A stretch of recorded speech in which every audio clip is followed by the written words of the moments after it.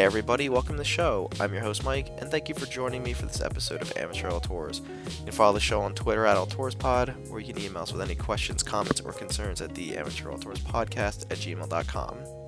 So this week, guys, I have a solo review for you, and I'm focusing on another short film.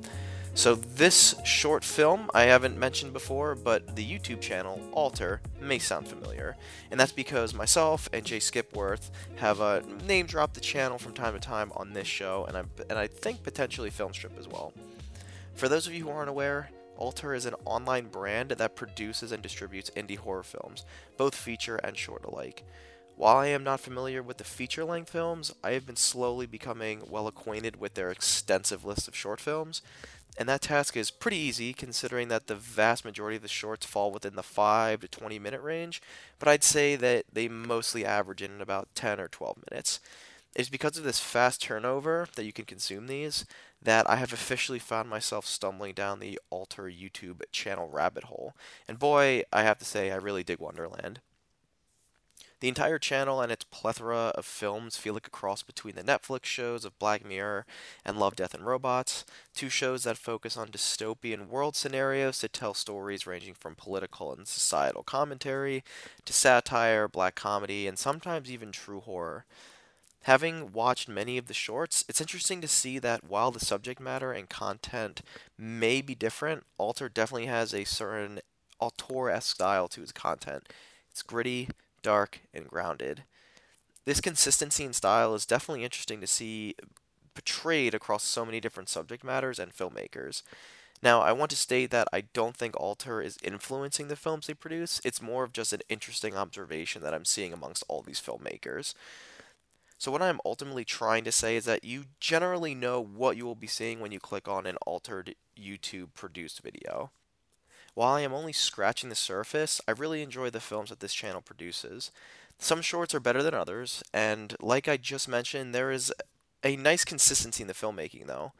All of the shorts, regardless of the content, are extremely well made and are made by truly awe inspiring professionals. It's because of this I decided to give it a little love and try and highlight some of the shorts from time to time. Why do I want to do this? Well, there are definitely a few reasons. For starters, again, anyone who knows me or has been listening to this show knows that I am a huge advocate for independent filmmakers. Having dabbled in making my own short films and being involved in some of that process, and even just creating this podcast, I really enjoy watching independent films because you can really feel the passion and drive that come out in so many of them. In a world filled with so much unoriginal and uninspired art, these films are what help push the bounds of both filmmaking and art. The second point is that all of these films are, as of some point in time, free entertainment. In essence, these shorts are not locked behind a paywall. This is quality entertainment for the masses. Pretty much all you need is a Google account that says you are mature enough or just over 18, and you can watch countless hours of great entertainment. It would honestly be a disservice not to mention this to my fellow movie buffs. And my final point, and I think probably the strongest one, is that ultimately I love smart horror. I mean, don't get me wrong, I love the mindless, fun, and grotesque horror as well, but I feel like that anyone who has a basic understanding of film language, as well as an understanding of what makes people afraid, they can make a horror movie. Hell, Hollywood has been churning out these formulaic, crappy movies for years. For instance, and I don't mean to be mean or overly critical of these films, but in recent memory, when I think of films like, the later Saw films, or the Insidious films, or even the Conjuring films, I don't think exactly groundbreaking social commentary or horror masterpieces. Honestly, I get a little angry at the wasted potential here, but smart horror. Smart horror is what stands the test of time. Films like Kubrick's The Shining, Carpenter's The Thing, Peele's Get Out, Edger's The Witch, Craven's Nightmare on Elm Street, Astor's Hereditary, Romero's Dead Trilogy, list goes on and on. But it is these films that will be remembered. Horror with subtext. A lot of these films featured on Alters are just that, smart horror. So with that being said, let's talk about the film that inspired me to, really focus on this channel. That short is called The Other Side of the Box. Now this was released in 2018. It was directed and written by Caleb J. Phillips. It's starring Nick Tagg, Tegan Rose, Josh Shell, and Tyler Pochop. The Other Side of the Box made its way through the film festival circuits and has won quite a few awards, including a few audience awards, Best Supernatural Short, the Festival Prize, jury awards, and it's also been nominated for Best Short Films at a few film festivals, including Seattle International Film Festival. So lots of praise and recognition for this short. The Other Side of the Box is a simple story. A couple received a strange and mysterious box from an estranged friend. Little do they know that the sinister intentions of what lies within said box. Now, the way I want to structure this review is first discuss the positives, then followed by the critiques. I also want to be crystal clear before I go in. I will be spoiling the short film. Now, like I said, the shorts are just that, short. They're free on YouTube and totally accessible. I'll link this short in the description, so please highly recommend you watch this before listening. I don't want to spoil it. I want you to be able to experience this, the short, and then come back to the conversation. So, with that being said, let's start off with the positives. For starters, the film is super atmospheric. The short is loaded with lots of dark shadows, low lit locations that subtly start to make the viewer feel really uneasy and tense. It's a feeling that you don't know what is lurking behind the corners or what's in the shadows. And when you finally do figure out what is in the shadows, it feels even more claustrophobic and tense. The point goes hand in hand with the great cinematography that Phillips uses throughout the entire short, as well as the awesome visuals he's able to conjure.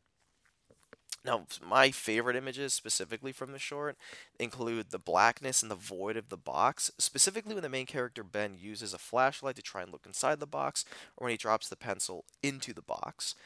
There's also the perspective angle from inside the box while the leads investigate inside, the lighting of the creatures towards the end, as well as the framing of the main creature from the box, which is played by Tyler Pochop. I also like how there are only four main characters throughout the entire film.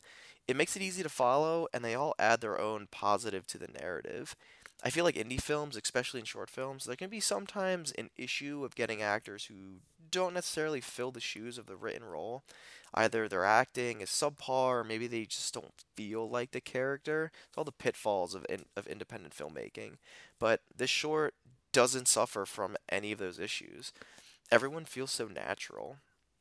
So breaking down these characters real quickly, um, once again, I'm going to save the critiques for the end, but these characters. First, we have Ben, who's played by Nick Tagg. He's our lead. He does a great job and feels so comfortable in this role. Tagg was also featured in the main role of Phillips' feature film, Brothers in Arms, and I have heard much of the same compliments from that film that I do here. Tagg is one of those actors that makes acting look effortless. He's able to play the carefree banter with Tegan Rose in the beginning with ease and a sense of familiarity, and then shift that tone from bewildered to concerned to afraid at the drop of a dime. It's an excellent casting choice here. Next, we have Sean, played by Josh Shell. Sean is more of the supportive character in here, or supporting character, and in what little screen time he has, Shell is able to sell that troubled vibe really well. Right from the introduction, you understand that something is immediately wrong, and you can't quite understand what that is. It's very ambiguous, but it's very engaging. I wish he had a little bit more of an appearance in this film, but when he's there, I really enjoyed him, and he sells the part really well. Next, we have Rachel, who's played by Tegan Rose. Now, Rachel is definitely the weakest character of the entire short, and I'll touch more on this point in the next part of the review with the critiques. But what I will say is her character serves its purpose. Rachel is the girlfriend to Ben, and at first you are led to believe that she might be the key to the entire narrative, or at least some sort of motivation behind it. And while that isn't really the case, Rose does what she can with the character. Not really memorable, but not really forgettable either. And to be fair, it's a bit difficult to be memorable in this short when Tagg and Shell are given more of the heavier acting, and Pochop is just completely chewing up the scenery. And speaking of Pochop, the final character is, of course, the man in the box. And I have to say right off from the beginning, like, Christ, what a creepy character. I think what gets me most is the stillness of the character. I don't want to go as far as to say that this is a body performance role, because for like 99% of the short you only see his eyes. So I'd chalk up the creepiness factor completely to Phillips, but it's also great that he was able to get an actor who can emote so much creepiness and fear with only his eyes. My final point before shifting gears to my critiques is how is the overall narrative? Well, overall it's pretty good. There are clear homages to It Follows and its themes, and this is another take on the Weeping Angels concept from Doctor Who.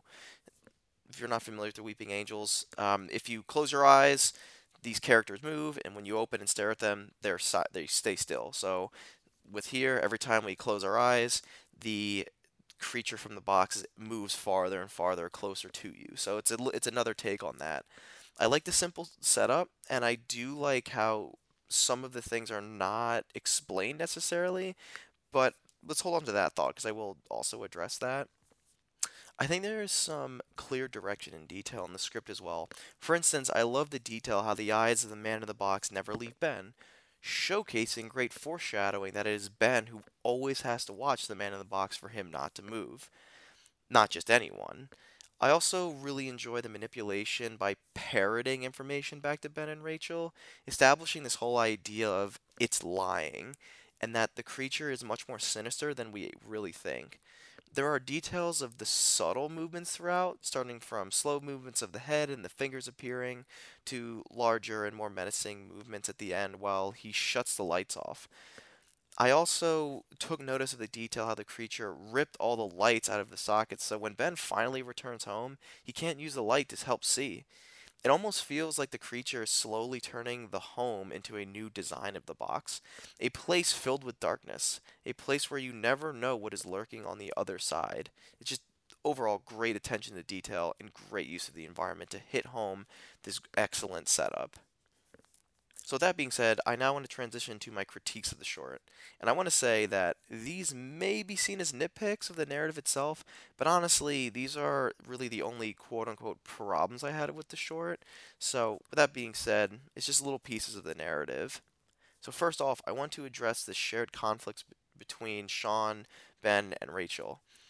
For context, we are given brief mentions that something clearly has happened between the three of them, and it can't be really life changing if Ben is still relatively, albeit obviously superficially, polite and friendly to Sean when he randomly shows up on his front door unexpectedly.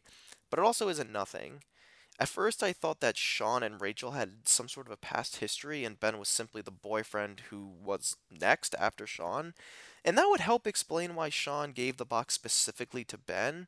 But then I remember, no, that really can't be it because Sean says that he specifically asked Ben's mom where his new address was. So that kind of implies that Ben isn't the new boyfriend. Like all these characters have had some sort of a past history. I don't want to seem like I'm over analyzing this point because I want all these answers to this mystery, but I think that the context to whatever this event was would help give some much needed agency and subtext to the situation. Ultimately, why did Sean choose to give this box to a quote unquote supposed friend? He looks pretty distraught and concerned when he leaves. A point that also piggybacks off this is what are the rules of this box? What happens when the box consumes you? Does it simply wait like the Jumanji chessboard waiting for a new host? Does the box find its way back to the previous owner like It Follows? I understand that this point isn't necessarily that really important in the grand scheme of things, but a semblance of an answer can help add a new element of horror to the idea. For instance, I just mentioned both Jumanji and It Follows. While Jumanji isn't necessarily a horror film, it truly is horrific experience for anyone who plays the game. And while the game board does not have really any symbolic meaning, what makes it scary is that it's an entirely random and it's also alluring. With this in mind, the horror from It Follows comes from the almost premeditated nature of it all. Once the game is over in Jumanji, it resets, except the experience. In It Follows, the creature will continue to kill each cursed person until no one is left. There is no solution except to create more victims. I think this short film is lacking that deeper subtext. Honestly, I feel like there's something inherently scary about being specifically chosen. Now, yes, I understand that all these answers can't be provided in a 15-minute short film, and honestly, it's more like nuggets and setup for a larger narrative. However, I'm not asking for a lengthy backstory, just more hints to leave me questioning. So another nitpick of Sean is that I wish Sean was on the run when Ben called him. When he was finally answered the phone, it looked like he just woke up out of bed, like he just couldn't have been bothered. I understand the limitations of indie filmmaking, but maybe even have him at a train station or just about to run. I think if we saw something of this, like Sean getting ready to run, it would subconsciously let us know that you can't run from this thing.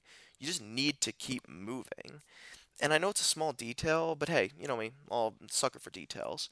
And finally, my last real nitpick detail is why is this creature and his posse wet? Don't get me wrong, I think it's a great detail and adds a little bit of mystery and allure, but I wish in the end the idea of the water kind of tied into it a little bit more. The faucet was on, the shower was on, and the creature is clearly wet when we see him. I don't know, it just seems kind of like a random detail to add. I understand ripping the sockets out and making everything dark, but not so much the running water. So those are my main thoughts and nitpicks. My final thoughts of this short is that despite some small, and I want to emphasize small, narrative concerns, it really is something truly special. What Phillips is able to get across in those 15 minutes is something that most filmmakers, me included, aspire to make. The atmosphere, the cinematography, the casting, and the execution, it's all splendidly done. I'm very much looking forward to seeing what Phillips has left. Hopefully, we can see a feature length horror film from Phillips in the future, whether it be continuing this story or in a completely original story from his own imagination. It is with all of these points that I've discussed in this review that I'm going to give The Other Side of the Box a solid 8 out of 10. I highly recommend that everyone check out this short on the Alter YouTube channel, which, like I said, is linked down below. And please just check out Altered in general. Got some really awesome stuff if you go down that rabbit hole. So with that, guys, that concludes this episode of Amateur Auteurs.